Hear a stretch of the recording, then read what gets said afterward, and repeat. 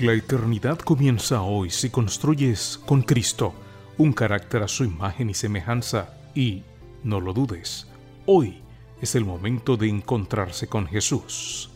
Carácter, ser como Jesús y disfrutar de la eternidad. Meditaciones para jóvenes, escritas por Víctor M. Armenteros, en la voz de Josías Ordóñez. Vidas y palíndromos. Génesis 37, 29 al 30 dice: Después Rubén volvió a la cisterna y al no hallar dentro a José, rasgó sus vestidos. Luego volvió a sus hermanos y dijo: El joven no aparece, y yo, ¿a dónde iré yo? Hay palabras o frases que se pueden leer de izquierda a derecha y de derecha a izquierda, y tienen el mismo sentido. Se les llaman palíndromos.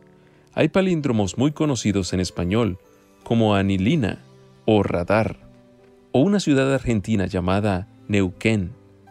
Es de destacar la famosísima frase de León VI, el emperador bizantino: Nipson anomemata memoanan ospin.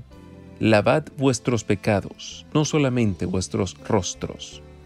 Rubén era el primogénito y estaba expuesto a las demandas de su condición y a la vez a las tendencias de su corazón.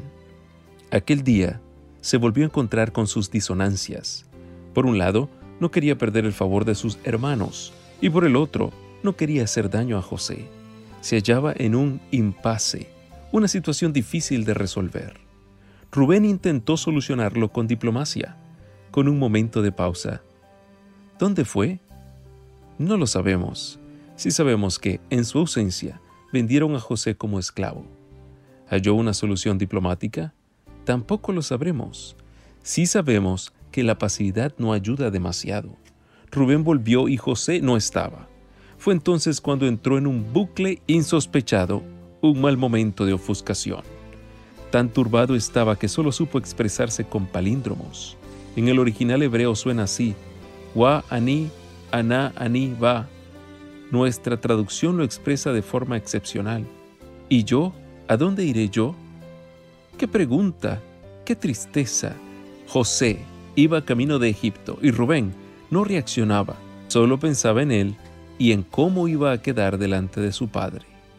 Sabemos que Rubén volvió y mintió, igual que mintieron sus hermanos. No supo lavar sus pecados, solo su cara, y así vivieron vidas palíndrómicas, yendo y viniendo de un lado para el otro con sus incoherencias. Muchos de nosotros somos hijos de la disonancia, Apocalipsis 3, 14 al 22, de la posmodernidad, y nos atrae mucho más quedar bien que hacerlo bien. Ante el impasse nos colocamos en pausa, pero no estamos obligados a vivir en este bucle. Podemos salir del relativismo y afrontar la vida con coherencia. Solo hay que abrir la puerta a Jesús, cenar con Cristo, confiar en Él. Es el principio de la victoria. Él nos quiere ahí, en casa, cerca, comprometidos. Además nos ruega que nos lavemos los ojos con un poco de colirio que nos hace ver la realidad de las cosas. Y con la visión clara, todo se enfrenta de otra manera. Ya no hay bucles ni ofuscación. Es cuando podemos afirmar: y yo, Señor, contigo sé a dónde iré.